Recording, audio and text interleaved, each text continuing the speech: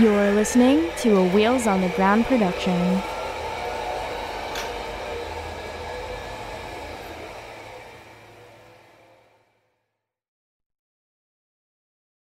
Content warning. The language, content, and discussion found within this episode of Disability After Dark will be explicit. Listener discretion advised. Hello, friends. Welcome to a bonus episode of Disability After Dark, the podcast shining a bright light on disability stories. I'm your delectable, deliciously disabled host, Andrew Gurza. Let's get comfy, cozy, and crippled and get this bonus episode into your ear holes, shall we? Okay, so the reason that I wanted to do this bonus episode, is because I realized that yesterday, September 7th, 2021, was the 5th year anniversary of this show, and I thought, I have to celebrate that somehow. I have to share that somehow. And I have so much content that I recorded back in May, June, so much content that I was like, why didn't I just drop a bonus episode? And also because we won the Outstanding Adult Series last week, which is super cool, I thought we should go back to our roots and do one of my favorite type of series on the show, which was what would happen if you became disabled tomorrow.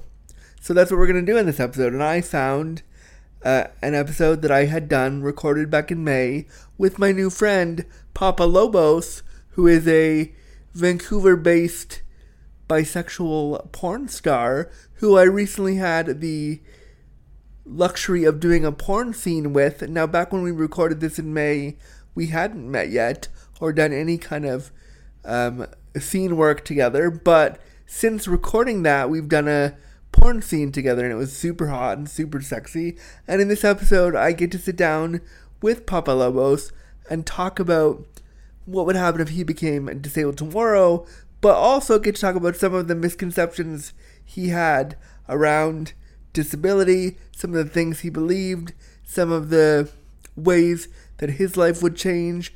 We talk about how his life as a performer would change, how his everyday life would change. We really get him to consider disability in a different way, and I really, really enjoyed doing that with him. Also, he's hot as fuck, and we flirted for the whole hour that we chatted together. So it was a really good foreshadowing moment for me to realize, hey, I want to do a scene with this guy. He's really hot and really fun.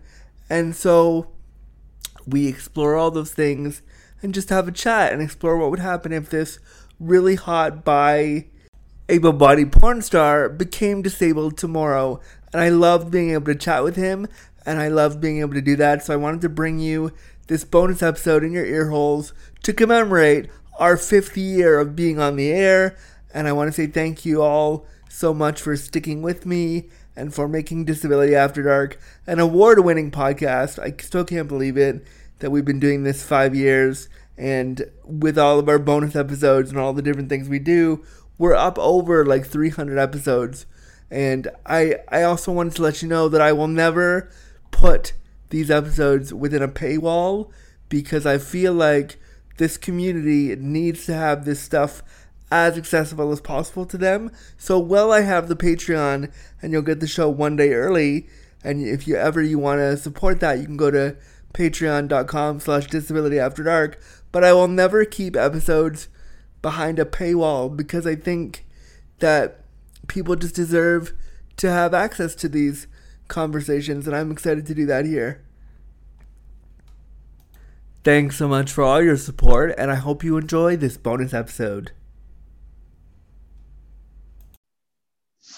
Lobo, hello. Hello. Hi, such a pleasure to have you on Disability After Dark. How are you today? I'm doing well. Thank you so much for having me.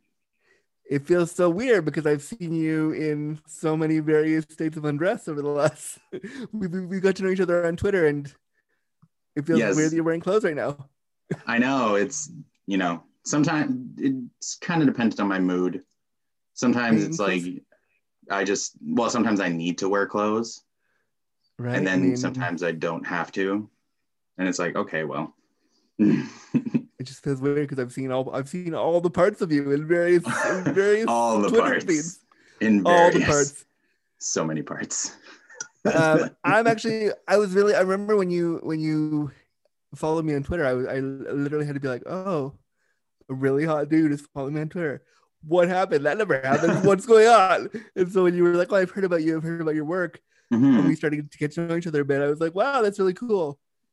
Well, yeah, because like I followed you because I said, like I'd heard of you and I've heard about the stuff that you've done and how vocal you are in terms of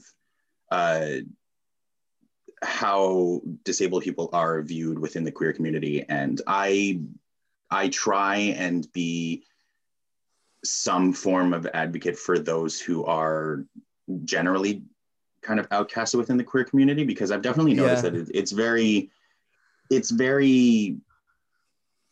it seems that the queer community in general is very geared towards a specific type of person.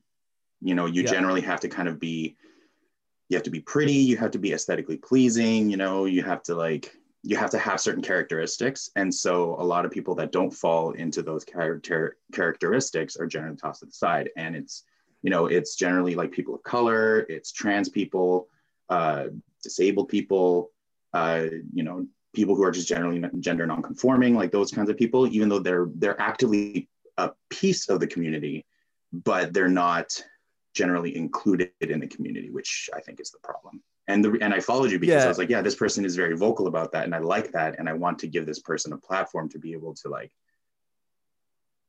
you know, do more kind of thing. Oh, thank you. I remember seeing you follow me on Twitter, and I literally was like, what is happening? This person is very attractive. What? I don't know. And so then we got to know each other, and we started chatting a bit. And I also appreciate that you're, you know, a performer of color, and you work in as both an escort and as a porn performer. Well, I'm not an escort. Oh, I don't do. Forgive me, Rena. No, that's okay. That's okay. I don't do full service. I just do purely pornography and online content. I used to do escorting like seven years ago. I did it, and it was fine. But then it just kind of went away, and I just stopped doing it. Yeah. But no, I just do online content. And you're also, and I think this is right, you're also bisexual, right? Yes. Yes, I am. I felt like that was important to highlight because we don't talk a lot about bisexuality enough in our community, and it's often erased. So I felt like we just should talk about that more. Yeah, there's a lot more of us than people really think, which is the funny thing, because it's like, you're right, like generally, like especially within the gay community, like bisexuals are very much like, I'm saying like a lot, I gotta stop that. Looked down upon. Well, it's not just looked down upon, it's that just dismissed in general, right? Yeah. Because there's that whole joke of like, you're bi now, you're gay later. Yeah, it's like, oh, you're gonna come out as just full gay later, and it's just it's a phase you're going through as you realize you only like this gender presentation. It's like, well, first of all, no, that's not fair. That's hugely an erasure, and I think it's interesting because similarly to why I wanted to bring that up is because not in the same vein, but similarly to the like dismissal, disabled people are also dismissed in terms of like just being sexual and having this identity in queer spaces. So I felt it was just something we could explore. Yeah, there is a parallel. There is a parallel. They're not exactly the same, I don't think, because I still think that even though bisexual people are generally dismissed, there is still a level of privilege in that, only because generally we are viewed as, you know, able-bodied and that sort of thing. But there is definitely a privilege in that because, again, we don't fit the norm, so we're just kind of cast aside. Yeah. And yeah, it's definitely like, I'm fortunate in that, and I think it's because I present in a homosexual relationship, because I have a male partner, and so I present in a gay relationship, and so generally people just kind of assume I'm gay. But then when I correct them, or when I tell them actually I'm bisexual, then they're kind of like, oh, okay, they're kind of taken aback by it, but then we don't really talk about it any further. Not that it needs to be talked about further than that. It's more just, I'm just trying to show that visibility, be like, yeah, like we exist, you know, and just because I'm in a gay relationship doesn't mean I don't like spending some time with, you know, with femmes or, you know, femme presenting people. You know, I still find them very, very attractive, and I enjoy being sexual with them at the same time. I'm one of those 50-50 by people, in that I'm like right in the middle. I have an equal attraction to both men and women, both sexually and romantically. So nice. Well, I brought you on the show today because I want to talk to hot dudes on my show, and that's sometimes what I do. Also, because I wanted to, because you know you've been following me for about over a year now, and so you've seen some of the stuff I've talked. Yes. Let me try words again. You've seen some of the things I've talked about regarding disability, and I do this thing on my show, these kind of episodes that are called "What Would Happen to You If You Became Disabled Tomorrow." And I do them specifically within queer identified people to get them to explore the ableism within our community and within the LGBTQ plus community. And I figured, since you have a prominent following on the social media, that you, and plus I just like you as a person, that I should have you on the show. So here we are. Let me start my questions for you then. Cool. So you, as far as we know, don't identify as disabled, right? I do not. Cool. So I wanted to explore that because you're a non-disabled person.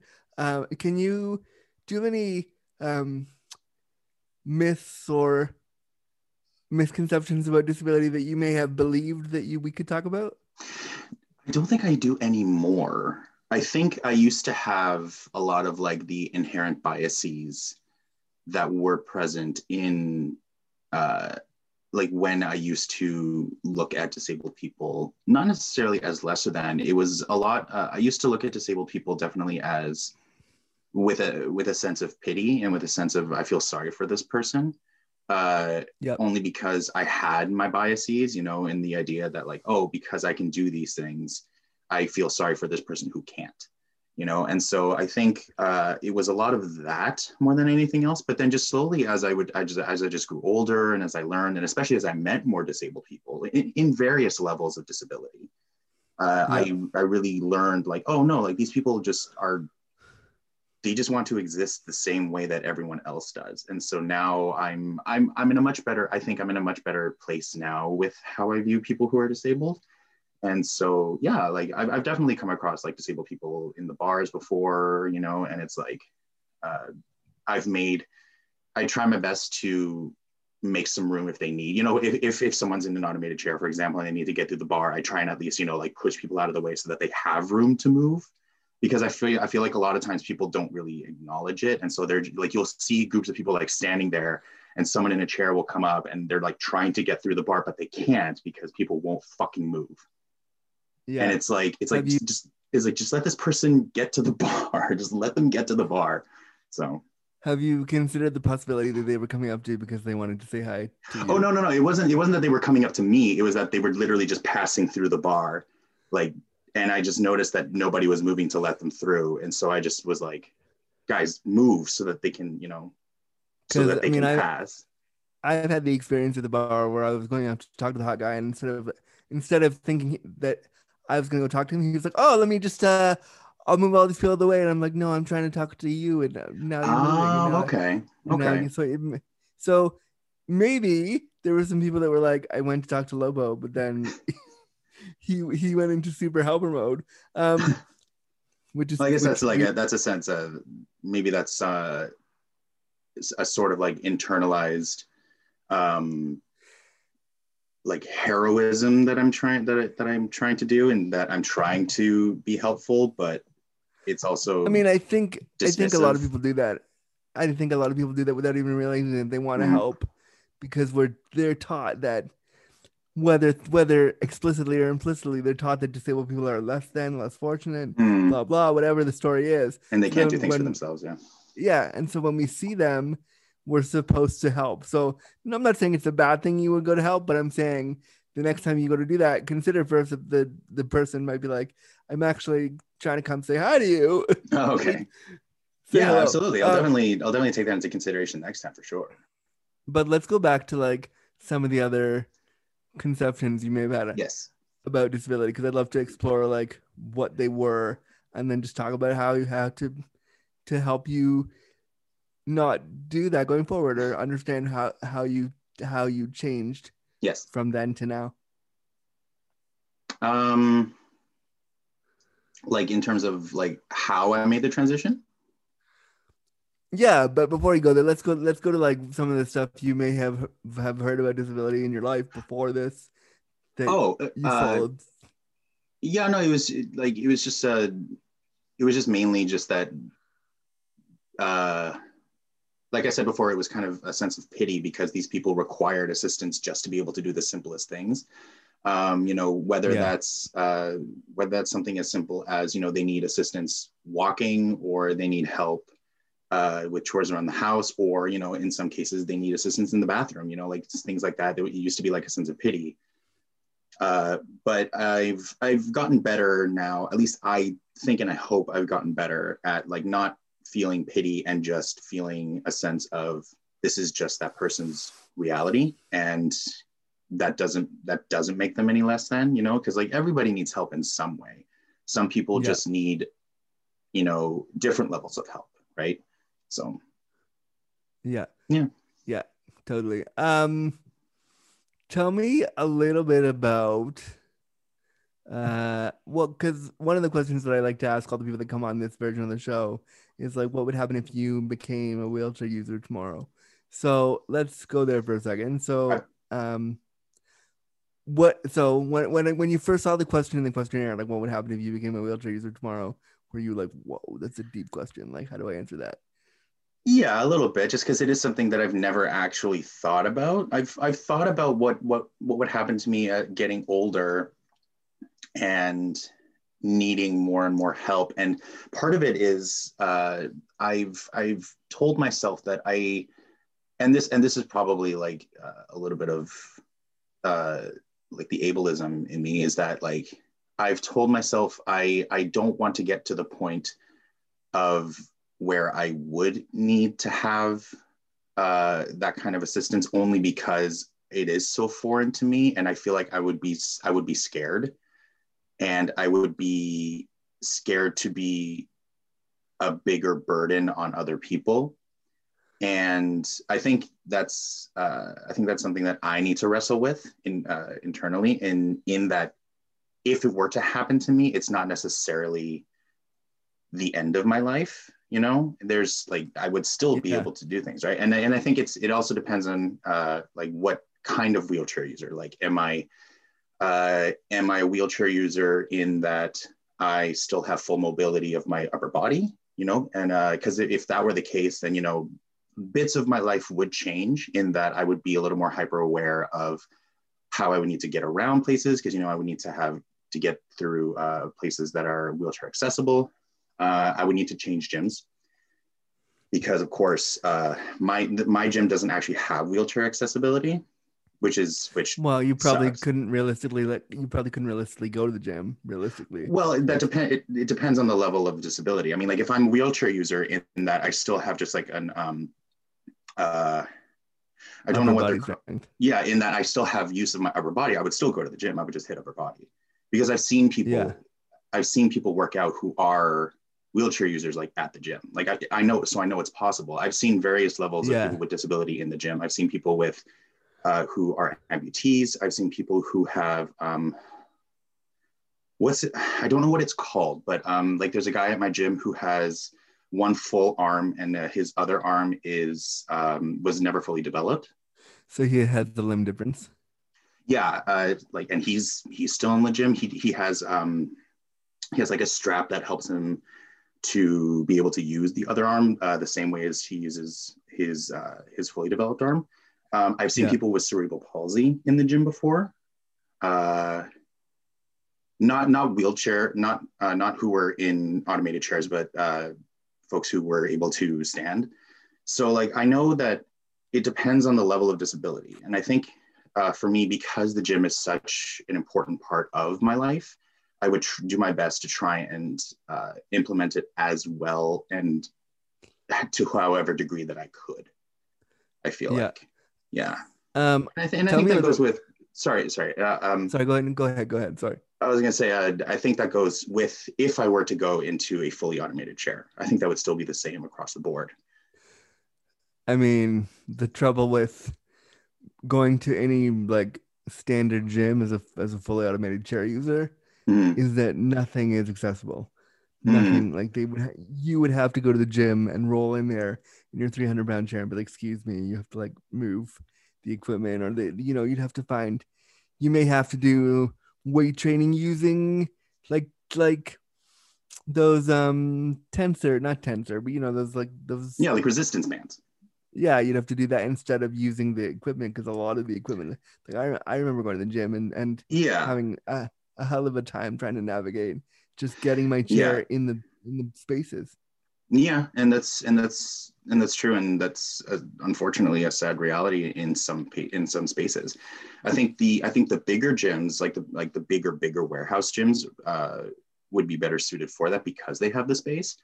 And I mean, like if it comes down to where I need to use resistance bands, then I mean, then that's just what I would need to do, right? And again, like this is just me coming from my perspective and my privileged abled perspective in that, like, and maybe because of just the fact that I used to be a personal trainer, and so I'm aware of the different variations and stuff. Like if I could never do like bench press again, then yeah, I would feel bad about it. But as long as as long as your body is physically moving in the same way, it still does the same Yeah. thing, right? And so it's just a matter of, yeah, I may not be able to use the same equipment as I did before, but as long as my body is physically moving in the same motion, because ultimately that's all that matters, then that's what that would be. Then yeah, I think that would be okay. And At what least maybe for and me. so in what other ways, like tell me a little bit more about your day-to-day stuff that you do, and then I wanted to see how being a wheelchair user might be impacted by that. Like what do you do in your day that isn't just the gym? I mean, nowadays I don't really do anything, just because like I don't really have much of a job. I mean, Okay, so before the uh, world shut down. let's see. Before, well, my quote unquote my muggle job is I work for my dad's company. He owns a building maintenance company, and so I know for a fact that like that would just be, I wouldn't be able to do that at all, Yeah, I can because tell that you requires yeah, 1000% that's the yeah, go. because it So requires a lot of physical labor. So that I wouldn't be able to do. Um, I'm to and from the gym. I go out to the bars. I would try and do that. It's better here in Vancouver, because in Vancouver our spaces are, the majority of our spaces are accessible. The good ones, like the good clubs, yeah, are accessible. And so, like, I would still go out. I'd still go out. I'd still, you know, hang out and see people and see shows. I would still do that.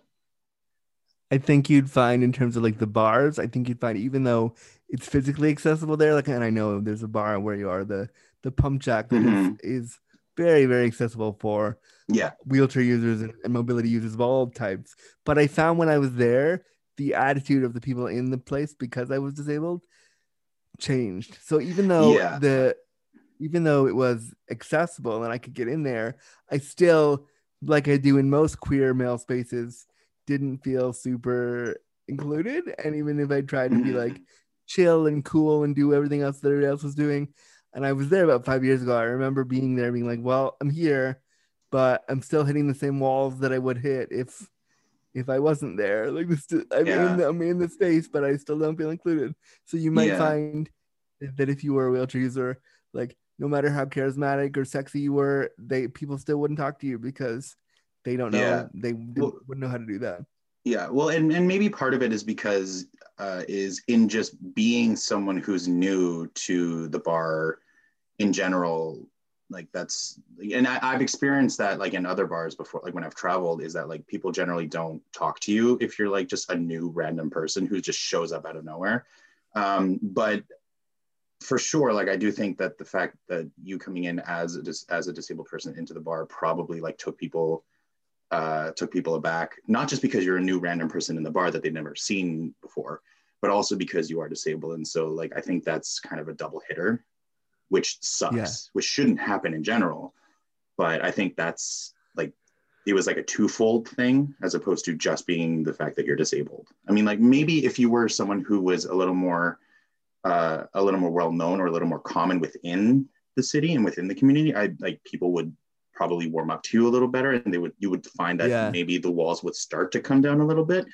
But that's also probably just my own like wishful thinking, and in that like I hope that's how people would act, kind of thing. So I mean, I wish, but yeah. But so I'm just saying, for you, if you were a power chair user or any kind of chair user, you might find it just hard to navigate. Probably. I mean, like because like people get gut reactions when they see people who are disabled, right? And like I know for me, I still do, for whatever reason. Tell me more about that. Like, I don't know. It's like, it's really hard to explain. It's just like it's like this weird gut reaction, and I don't think it comes from a negative place, but for some reason it's just like, oh, that's a disabled person. I think it's like this, like, that's a disabled person, so I should feel a sense of pity for them. And also, weirdly enough, like I'm kind of glad I'm not in that position myself, and it comes from various places of like a fear of just lack of knowledge and lack of experience and that sort of thing, right? Let's go down the fear angle a little bit, because I like that a bit, and I like kind of going into those dark, weird places. What is the part of disability? And it is called Disability After Dark, so let's go down the dark place. What part of disability and what part of the fear do you have? I think it's just a fear that I wouldn't be able to do the things that I normally do. Like we talked about, like I wouldn't be able to go to the gym normally like I would. Another big passion I have is performance. And so it's like, okay, well, would I be able to perform in front of people anymore? Like, what level of my disability is it? Am I still able to speak? Am I still able to sing? Because like, if I can't dance, that's fine. I'm not a big dancer. I mean, like, yeah, I go dance when bars are a thing, but if I can't go dance anymore, then as long as I can still go out, I'll be fine. They can get you up on the box. I can't dance either, and I do a thing which I'm actually doing for Toronto Pride in a couple weeks. Well, I'll be taping it soon, but they're airing it for Toronto Pride, and I'm doing this thing where I'm gonna pick a song and just dance like a ridiculous person for 6 minutes. And that's great. It's not choreographed at all. It's gonna look horrible, and I'm fully aware of that. But I'm doing it because they want, disability representation. So you could dance. Okay, well, there you go. So that's something. But I guess I mean, like, in terms of like choreographed dance, like I couldn't like do choreographed dance. You could still do that. You would just have to I would have to adjust, coordinate your chair to whatever's like I know people in LA who do like wheelchair choreo dancing. So it is totally possible. Good. It just then that's awesome. That's great. Some adjustment. It would take, which, if that were my life, then I would have to, right? Like I can't just not.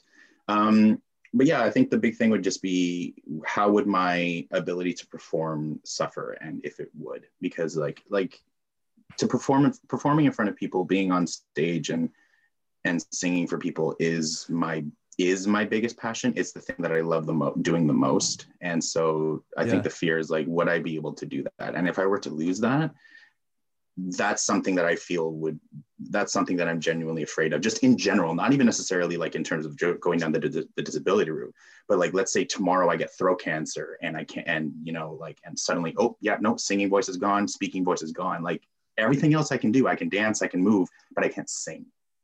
Right. And singing for me is like, that's everything. Like my dream is to be a performer / sex worker. Like my main bread and butter. I would love to be able to perform for people and then just do sex work on the side. So, yeah. Okay. So to be a performer, if you were a wheelchair user, you'd probably also, you talked about wanting to be on stage. You'd probably also have to contend with a lot of inaccessible stage spaces, getting a lot of performance spaces to put a ramp up, because when I've done drag and when I've done performance pieces in my wheelchair, you'd be surprised how many spaces I've gone to, and they'd be like, okay, oh yeah, we didn't get you a ramp to get up on the stage. You can just do it on the ground, right? And it's like, well, I can, but that's not the point. The point is like, the point is, The point is that I want to be able to check do it up there like everyone else can.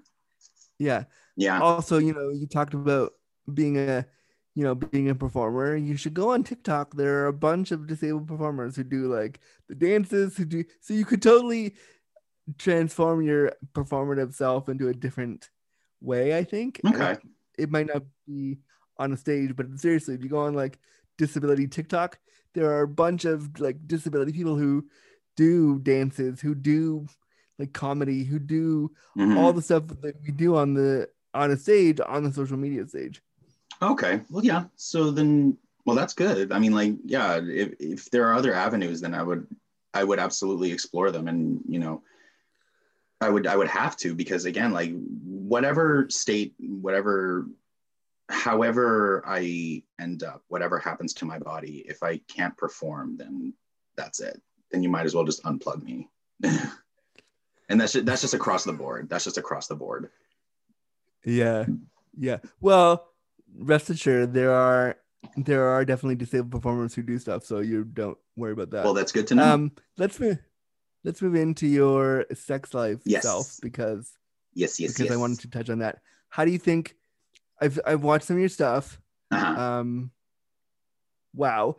I have feelings.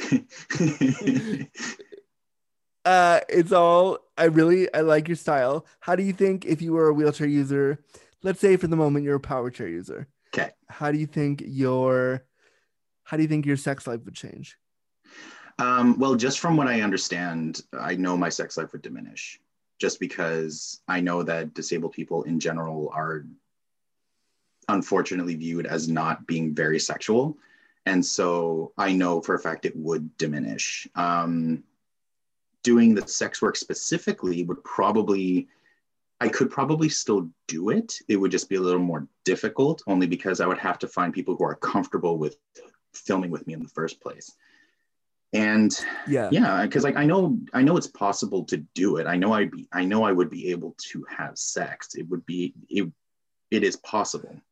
It's more a navigation of the people that I'd be filming with more than anything. And I'd probably have to have like, I mean, it would probably just be easier if I had like a camera person just to actually do that. And that's on the professional stage.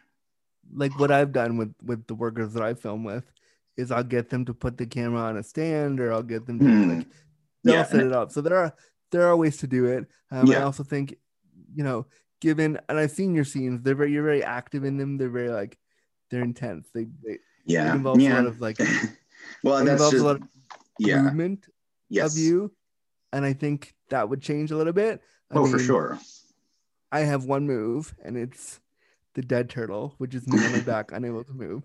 So you might have to, adapt to your screen presence to be less about like physical ability and more about like your charm and your like intellectual sexiness and the way you charm the person to like blow you or something. I don't know. I'd probably just be more vocal. I mean, which is, it's never a bad thing. No, I mean, I just mean like I'd probably just be more vocal and demanding and just be like, all right, I'm ready to go. Are you? Let's do this. Come on, hop on. You can. What are you doing? Get on. What are you doing? Get on. Yeah. You could be a disabled dom. I'm down for that. I mean, like that's actually like where my head went. It's like, you know what? If the only thing that I could do is from a lying down position, then I would basically just have to be, in order to, because I very much have a dominant energy, and I that's where I sit happiest is when I am being dominant. And so I definitely would just channel that into being more vocal as opposed to being more physical than what I normally do.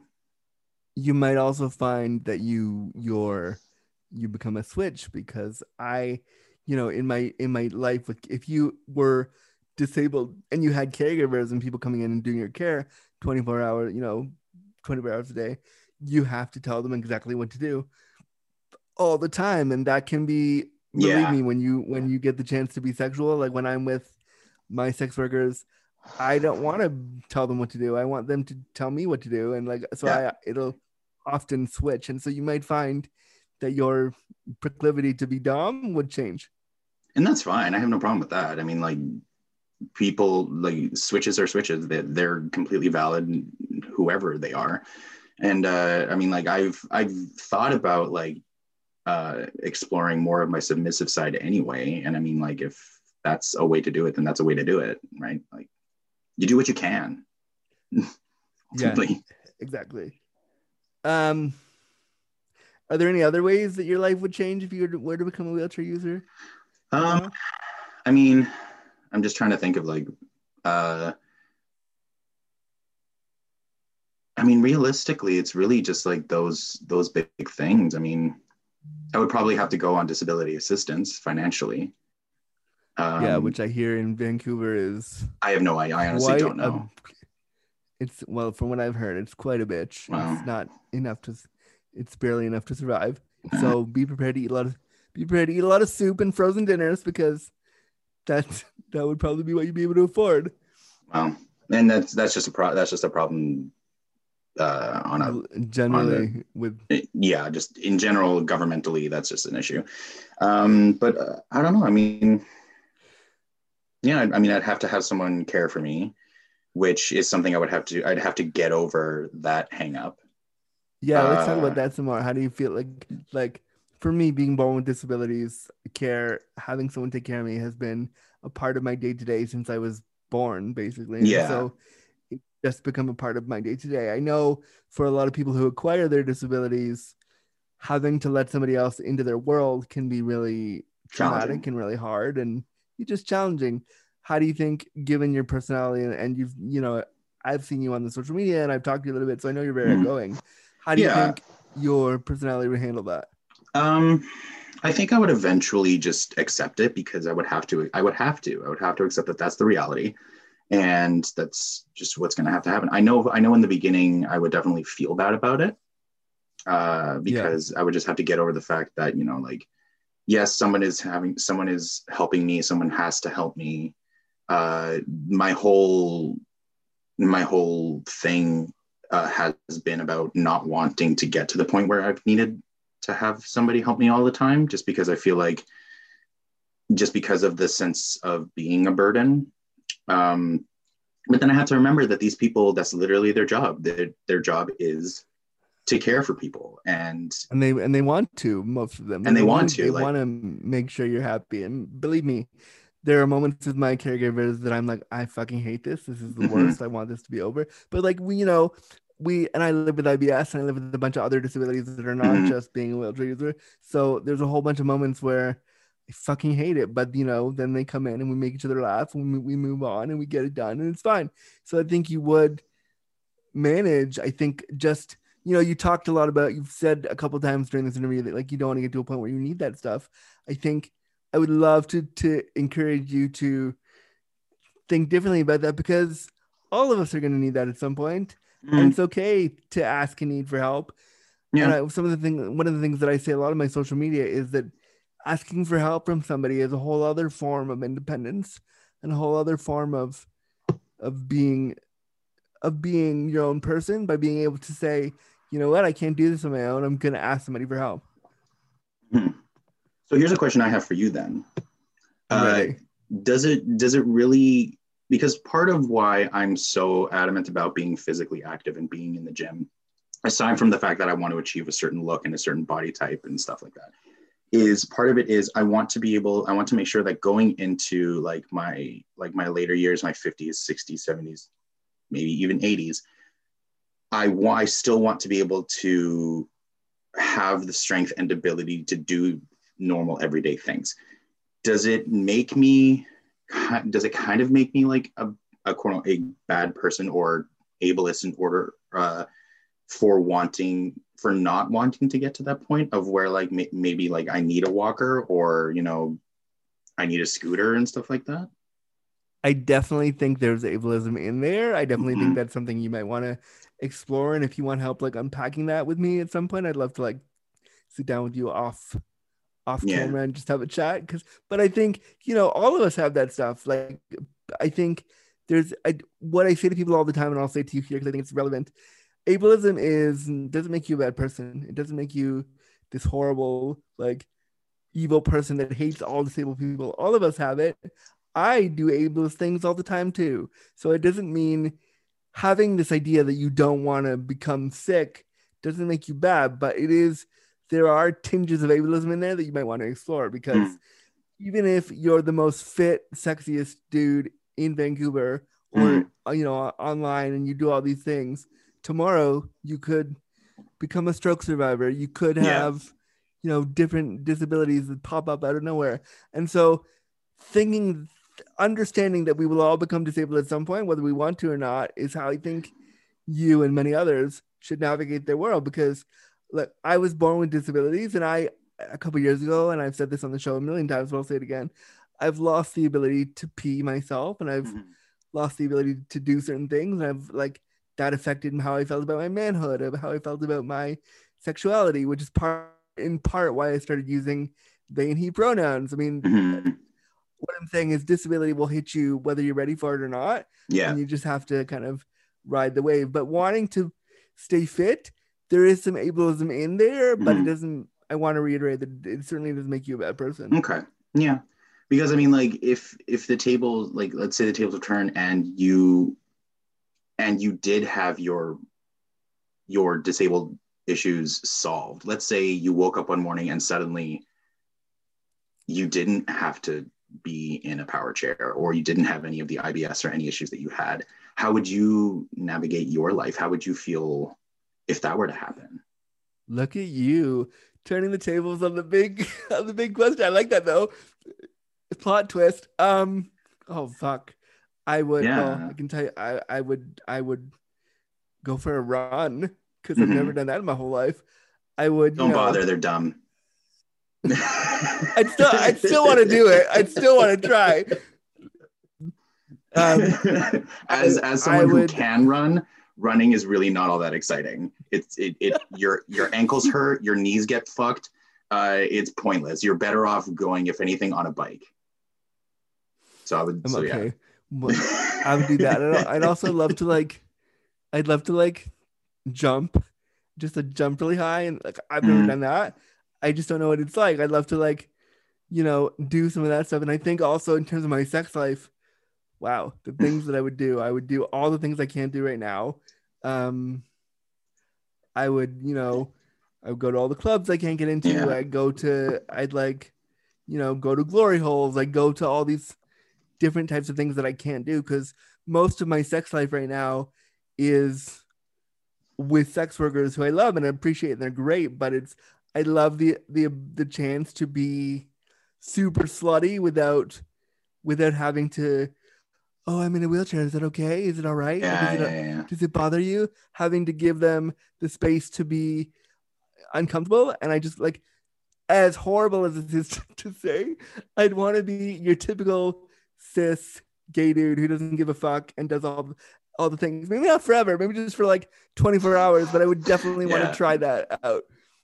Just be a giant hoe for a weekend. Yeah, for just a good 24 hours. It's just a big slut, because I have big slut energy right now, but I never get the chance to explore that because people are afraid. Yeah, which is something that I think just needs to be examined within the community, just in general. Yeah. That's an issue just on the whole that needs to be examined. Which I think there are a lot of issues on the whole we could examine. Speaking of that, speaking of on the whole, yes. You've done a lot of on-camera sex work. Yes, I've watched some of it, and I got a preview of one of your videos the other week, and it was super nice. Yes.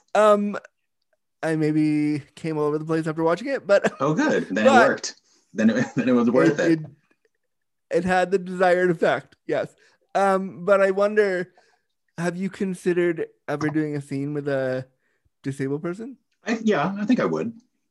Yeah, as long as the vibe was there, and as long as myself and the other person, we got along, if we vibed and it worked, and then all that we would really need to figure out is just logistics in terms of how things I feel like it would be a little bit more planning than usual.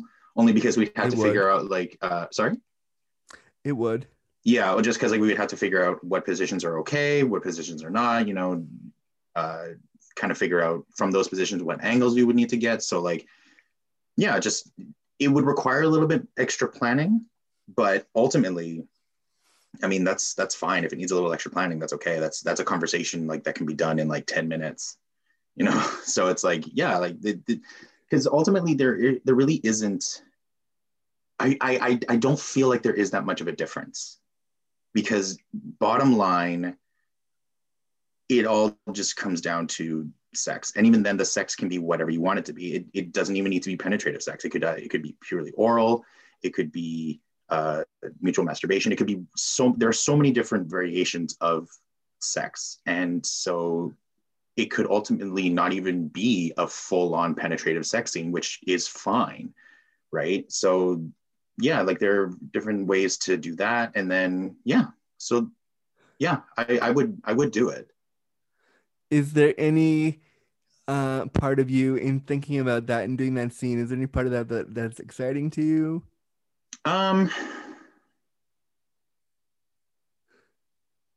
Like in terms of like sexually exciting, or just exciting from like a both? Let's say both.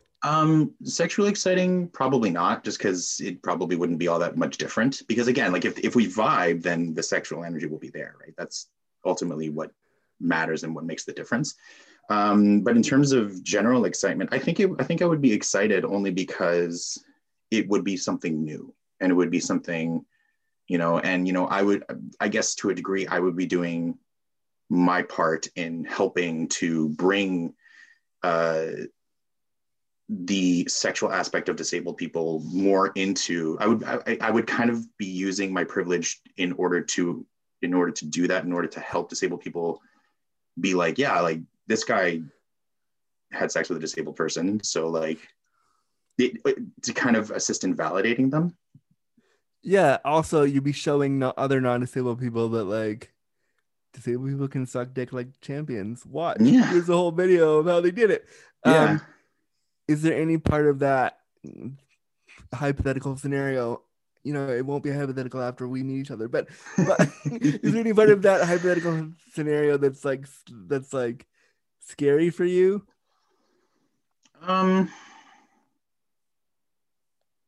Nothing that immediately comes to my head. I mean, like if anything, maybe I'd be afraid with how people would perceive the video, but then at the same time, I'm like, if you're having issues with the fact that I'm having sex with a disabled person, then that's something that you need to look into on your own. That's clearly something that's a problem that you have with yourself. It's not a problem with me. I don't have a problem with this. Clearly, you know, like I'm choosing to fuck this person. Ergo, I don't have a problem with this. So, and then those are just people that I feel like I wouldn't want to engage with, because it's like, if you really have that much of a problem with seeing somebody have sex with a disabled person that is an able-bodied person, like, what does that say about you, really? Yeah. So, how would you, because okay, let's use me as the example. I would need help positioning, and like I would need help with certain things of the scene would require that you move into me to do whatever it is we're doing. Or that's like, fine. Like I'm again, like going back and like into the when we were talking earlier about the where I feel comfortable. Like I feel comfortable in the dominant role, and so like I've definitely done that before. Like even with able-bodied people, like I've definitely been like, okay, we're gonna change positions. So I pull out, I flip them over, and then I go back in again. Like that's just normal sex to me. Does that make sense? I think given I'm just again using me as like the body example. Yeah. Given my level of spasticity and my level of like tightness in my body. Pro tip: don't just flip me over. It would have to be a lot more controlled. Fair. Yeah, but again, like be a lot more controlled. Yeah. Yes, but that's where we would discuss like what positions are okay to do and what positions are not, right? And you know, like, you asked me a second ago what I would want to do if I were able-bodied. Well, that's, you know, being just flipped over, and like I watch it in gay porn all the time. You just lift your legs up and you just do all these things, and you do it without a second thought. And I'm so jealous of that, because that's something like, as a disabled person that loves the idea of getting railed, I'll just be really honest. I love the idea of getting railed. And I will never be able to do that because it takes so much planning and so much discussion.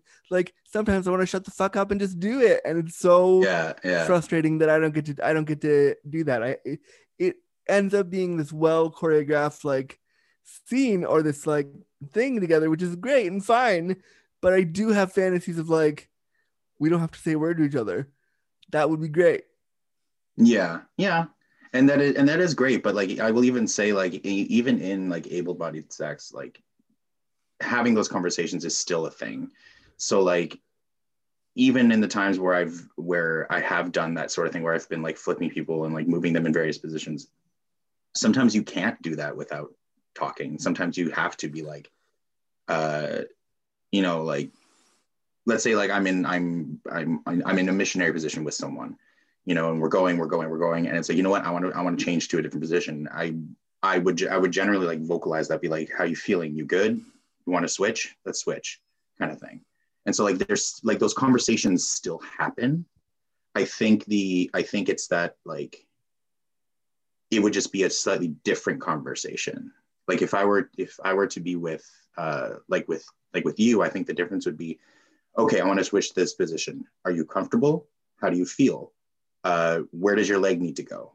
You know, or like, you know, can you lie on your back? Can you lie on your stomach? You know, like things like that, you know, and again, those would be conversations that would be done ahead of time, figuring out which positions are okay and which ones are not.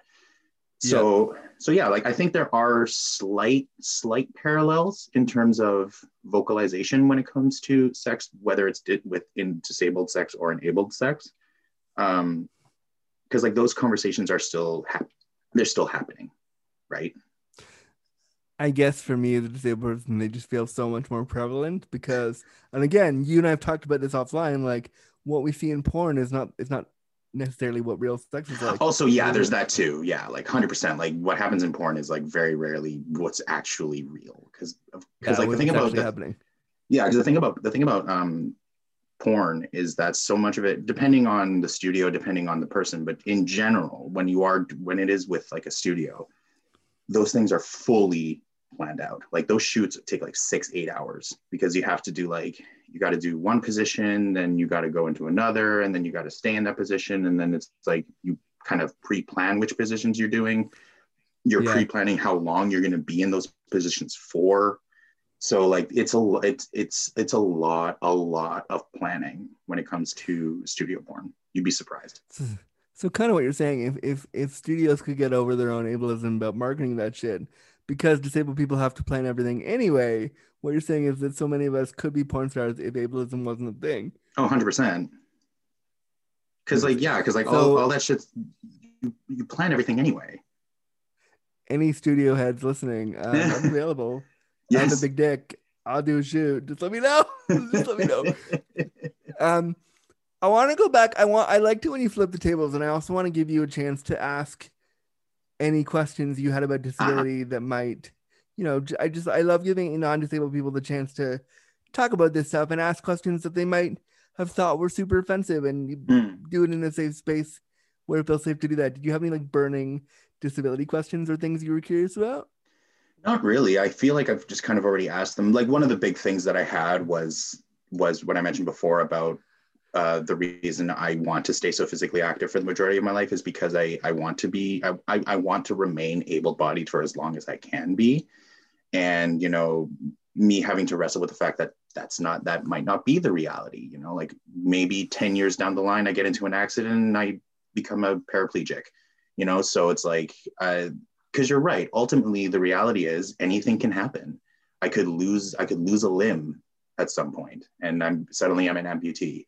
You know, it's like the reality is that nothing is really certain. And so I think I have to adjust my mindset, and I have to think that, you know, I stick to the gym and I stick to being physically active for myself and just for wanting to, at the very least, achieve the body type that I would like to achieve, rather than making it about the ableism, for lack of a better phrase, make it about the vanity.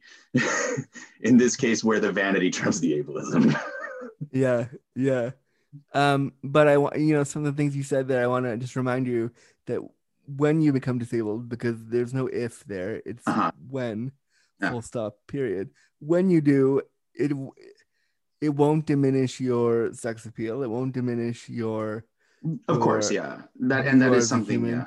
And that is something that I also have to remind myself of, because you're right. Like, and I think I've definitely gotten better at that, in thinking that, yeah, you're right. Disabled people are not any less valid. Disabled people are not any less, they are just as attractive. They are just as beautiful, whatever, however actually state they are. Considerably hotter. So just so you know, we're generally hotter than the rest of you. Just so you know. No, I'm kidding, and don't come for me, the people that are listening. It was a joke. Calm down. But one of the really the only thing you said in your questionnaire, which was really funny, you said, I want to learn how to be a better ally. So I'm curious from you, Lobo. What do you think? How do you think you can be a better ally to disabled people? And like, do you have any questions around that? And what do you think allyship means to you? Well, let's start with that first part. How I think I can be a better ally, from what I think I can be how I think I can be a better ally. Of course, I feel like you would probably have a better answer to that question, but what I think I can do at the very least is just treat disabled people better, and just treat disabled people as normal humans. I'm gonna challenge that last part right there, because normal is a weird construct that we've all created in our heads. Yes, of course, but you know what I mean, in that, like, just treat disabled people like I would treat anybody else. And I feel like I've done a good job of doing that so far. And that, like, if I find myself in a conversation and a disabled person just happens to be there, like, I try and engage them in the conversation, talk to them, make some form of physical contact with them to acknowledge them that they're there, like I would with anybody else, whether that's like a shoulder touch or, like an arm touch, if you're just being like jokey, that kind of thing. But also, I think, just to be clear, and I'm sure you wouldn't do this without asking, but some people with disabilities, when you touch them, it can be, they feel like their consent's been violated. So I would recommend, before you give them like that shoulder tap, like, hey, is it all right if I do that? Like, yes. I mean, if it were me, you can touch me anywhere you'd like to. It's not a problem. Not a problem. And also remember that allyship is earned, not appointed. I see a lot of non-disabled people who are very well-meaning and don't mean any harm by it, but they'll say, oh yeah, I'm an ally, and I kind of go, well, cool, where's the work to back up you being an ally? And you're right, and I do think that is a very, very valid point. And so that's something that I think that I'm trying to do as well, is I'm trying to, at the very least, through social media, just be more vocal about giving, you and other like you and other disenfranchised communities, those voices, and in terms of through social media, like sharing posts, retweeting, and that sort of stuff, and kind of trying to push that into visibility, in terms of ways to, I guess, do it in a more social aspect, being more inclusive of disabled people within conversations and that sort of thing, and not just like not turning my back to them if they're trying to engage, not dismissing them if they're trying to engage, one of the things that I always say is not necessarily trying to just include them, because, and I obviously do that. That's a great part of it. But I think another part of it too is for non-disabled people to recognize their own ableism all the time. And to think of, like, to put that word, like, I see you on social media, you retweet a lot of my stuff and I appreciate it, but I like, I'd love to see us use the word ableism more regularly, and because disabled people know what it is, but most able-bodied people, when I say ableism, they go, oh, what's that? And so, like, to use your privilege as an able-bodied person to have a whole conversation about ableism might be really powerful too. Just like, hey, I'm not disabled, but we should still talk about this because it still affects us. Yeah. Yeah, you're right. Well, I had one last question. We talked, this whole interview was for us to talk about queer ableism within the community. How do you think, other than what you've kind of already highlighted, how do you think we we bring ableism to the table in queer communities? Having more queer people in positions of committee, like having more queer, more disabled people in positions where they can have an actual voice. Like if you have and this, you used to see this a lot when it came to, like people of color and trans people is in positions where there's like a board or something. And if you don't have the representation of the members of the community, then you can't really call yourself a community board because you don't have those community members. And so like, if you have like a board and you have, and there's 10 seats, but like 8 of those are cis white gays, how can you really say that you truly speak for the community if you only have 2 other seats available and they're taken up by your token Black friends, right? Yeah. So I think like having like sharing those seats, or maybe even expanding it to allow for people, and especially disabled people, to give them positions at the table, to be able to have their voices heard and be like, yeah, cool. So this event would be great. How are disabled people going to be able to get in there? How are they going to be able to access various things, and basically give disabled people those opportunities to voice their concerns for just the simplest things.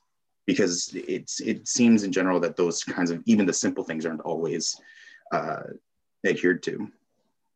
Well, the simple things, especially for the cis white gays, simply having a parade can be super ableist. Simply having a bar with no wheelchair access can be super ableist. Mm-hmm. The simple things that so many gays take for granted. And queer, I'm specifically talking about queer men right now, queer male identified people, they just have a lot of ableism they need to work through.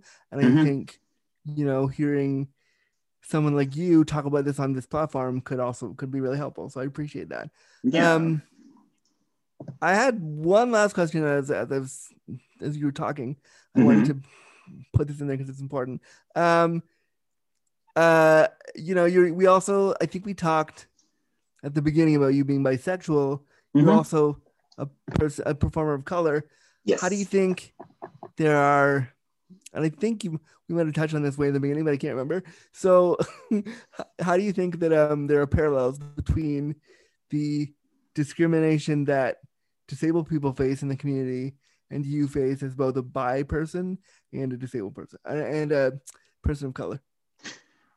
Well, I'm fortunate in that I haven't faced any real discrimination based on my race. So I can't really speak to that experience because I'm fortunate enough that I don't I definitely don't look white. I mean, my color is definitely not. I'm definitely not. But so I can't really speak to that aspect of it because admittedly I haven't faced a whole lot of racism in my life. Which is in and of itself, I feel, a very privileged position to be in. But in terms of like my bisexuality, I used to get a lot of those scoffs and a lot of like the side eyes, people don't really believe me. But I think it changed when I became super, super, super vocal about it, like on social media and like talking about it and be like, yes, I am bisexual. I think it happened. I think the acceptance happened faster because I got into a gay relationship. And I think just people view me as being in a gay relationship. But because of that, I'm even more vocal about being bisexual. And so I think with the disabled aspect, I think being just super out and vocal about being a disabled person and explaining the experiences and explaining that sort of thing, I think is very important because the louder you are, the more people will hear you, kind of thing. Yeah. And so I think in terms of the parallels, in terms of discrimination, is the devalidation. I think is probably the big parallel because when it comes to bisexuality, the devalidation is that people don't believe you, or that people are like, yeah, we're just waiting for you to truly be gay. And the devalidation in terms of being disabled is that is, I guess, a sense of the pity and maybe even the fact that you aren't welcome in certain spaces because you're not sexual and that sort of thing, or that you can't be sexual. Because I think a part of the assumption is that disabled people can't physically have sex, which isn't always the case, because again, or which isn't the case, period, because again, sex can be so many things. You know, just because you're, let's say, for example, you're a person who doesn't have a penis that functions in terms of like, it doesn't get an erection, doesn't mean you can't use your mouth, doesn't mean you can't use your fingers. Like, there are so many things. Or like, doesn't mean you can't take a strap it to your leg and like have someone and like strap a dildo to your leg, right? Ride it. Yeah, exactly. Yeah. Like, there are so many ways to have sex. Literally anybody can do it. And so the assumption that disabled people can't, I think, is inherently devalidating and is inherently ableist. Yeah, 100%. I also think that if you became a wheelchair user, you know, your bisexuality would be further removed from discussion because people would focus on the disability. Yeah, but a disabled person can't have sex. How can they be bi? I mean, maybe. Well, no, I disagree. I'm not saying it's right. I'm saying that people are ridiculous and might think that. Well, in that I disagree, because the bisexuality doesn't necessarily have to do with the sexual. It also has to do with the romantic as well. Because like, I can still like you might still have emotional relationships, right? And so I don't think it's necessarily that people wouldn't consider me still bisexual. I think it's that they would just forget the bisexuality altogether and they would just focus on the disability. I think that's what it would be. Yeah. Mm-hmm. All right. Well, this is so fun to sit down with you. I am really excited to finally talk to you because we've been chatting about this forever. So it was so nice to finally do it. Has it really been a year since I started following you on Twitter? It's been longer. It's been since pre-pandemic. Has it been? Oh my God. I think so. Yeah. It's been a while. But Lobo, how do people get a hold of you? How can they follow you? How can they support you? Well, let's see. On Twitter, I am at Papa Loboso XXX. That's PAPALOBOSOXXX. That's where I'm most active. I am on Instagram as well, but I'm starting to kind of steer away from Instagram just because it's a sexist and homophobic Censorship City. Yeah. But if you want to follow me on Instagram, I am at _LoboBear_ on Instagram. Quite frankly, the more fun stuff is on Twitter anyway. And then, and I have links to my sites. I have an OnlyFans and a JustFans. If you want to see me naked and do stuff. It's pretty nice. I've been there. I appreciate that. Thank you. And generally, if people want to reach out to me, I'm generally pretty okay, unless I just generally don't like those one-word messages where it's like a hey, or like it's like a hey, you have a really nice dick, and then I get sent a picture of like an asshole or a dick pic, and it's just it's not engaging to me. What I really like is when somebody like actively tries to engage in a conversation with me, and then I'm more likely to actually give you a response. Otherwise, I'm probably just going to ignore it, if I'm honest. Tell me a little bit about your podcast and how can people listen to that? Oh, yes. And I have a podcast. So this is entirely separate. This is like separate from everything. I have a Disney podcast. What?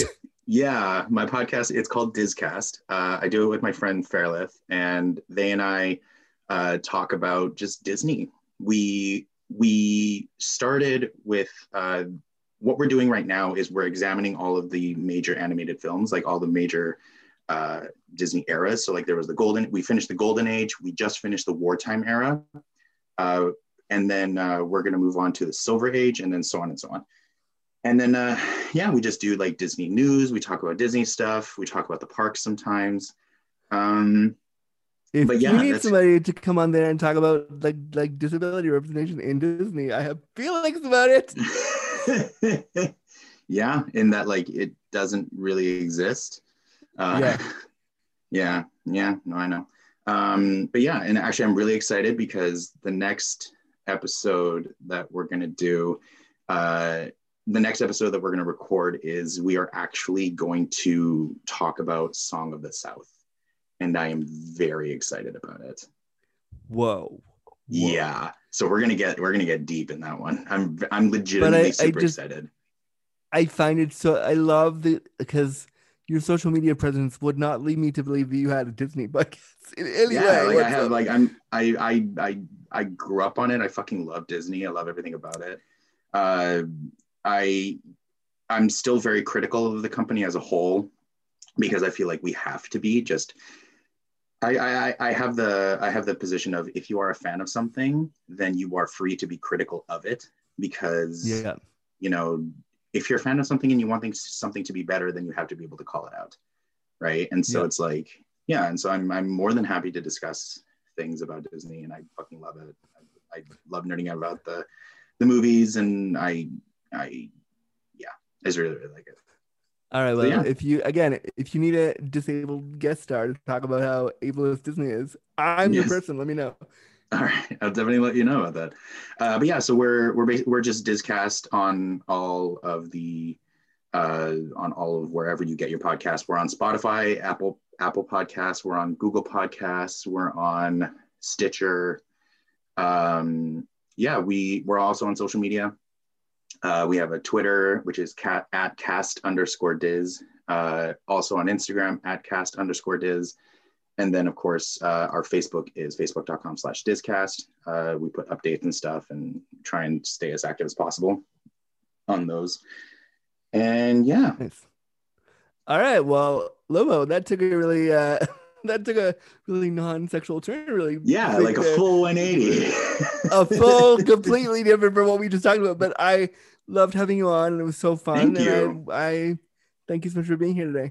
Thank you so much for having me. I genuinely really, really enjoyed this chat. It was very, very fun. It was very good. I liked it. I love having these kinds of conversations. Great. Yeah, these kind of weird, like hypothetical, like maybe what would happen if, like, I think they're really important. So, well, yeah, but even not even that, but just like having these conversations and to help me learn and to help me be better, so that I can be a better ally in various ways. Because I mean, like, I recognize my own privilege. I recognize the fact that I'm a very privileged individual in that I am a conventionally attractive man. I'm fully able-bodied. I'm very charismatic. I'm very outgoing in the community, and so like I recognize that I have a lot of this privilege, and so what I do is I try and use that privilege to the best of my ability. So I do what I can. Awesome. Well, I could sit and talk with you for like 5 more hours about Disney, but I won't do that here. Lobo, well, thank you so much for coming out today, and we'll talk to you soon. Yes. All right. Bye. Bye. All right, friends. That's another episode of Disability After Dark from me, your disabled daddy, Andrew Gurza. If you want to follow my work, you can follow me on social media on Instagram and Twitter at @AndrewGurza_, or you can follow my website, www.andrewgurza.com, to find out more about what I do.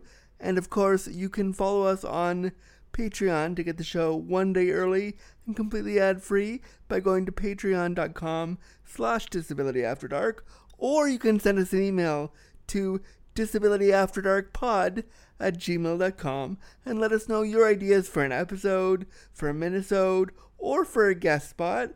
We'd love to hear from you. Thank you so much for listening, and we'll be back to shine a bright light on your disabled stories next time.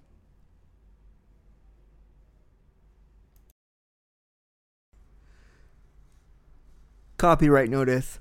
Disability After Dark was presented, created, and produced by Drew Gurza and Wheels on the Ground Productions. Any and all materials, including graphics, audio recordings, and music, are property of the owner and cannot be used or distributed without express permission. Copyright 2020-2021.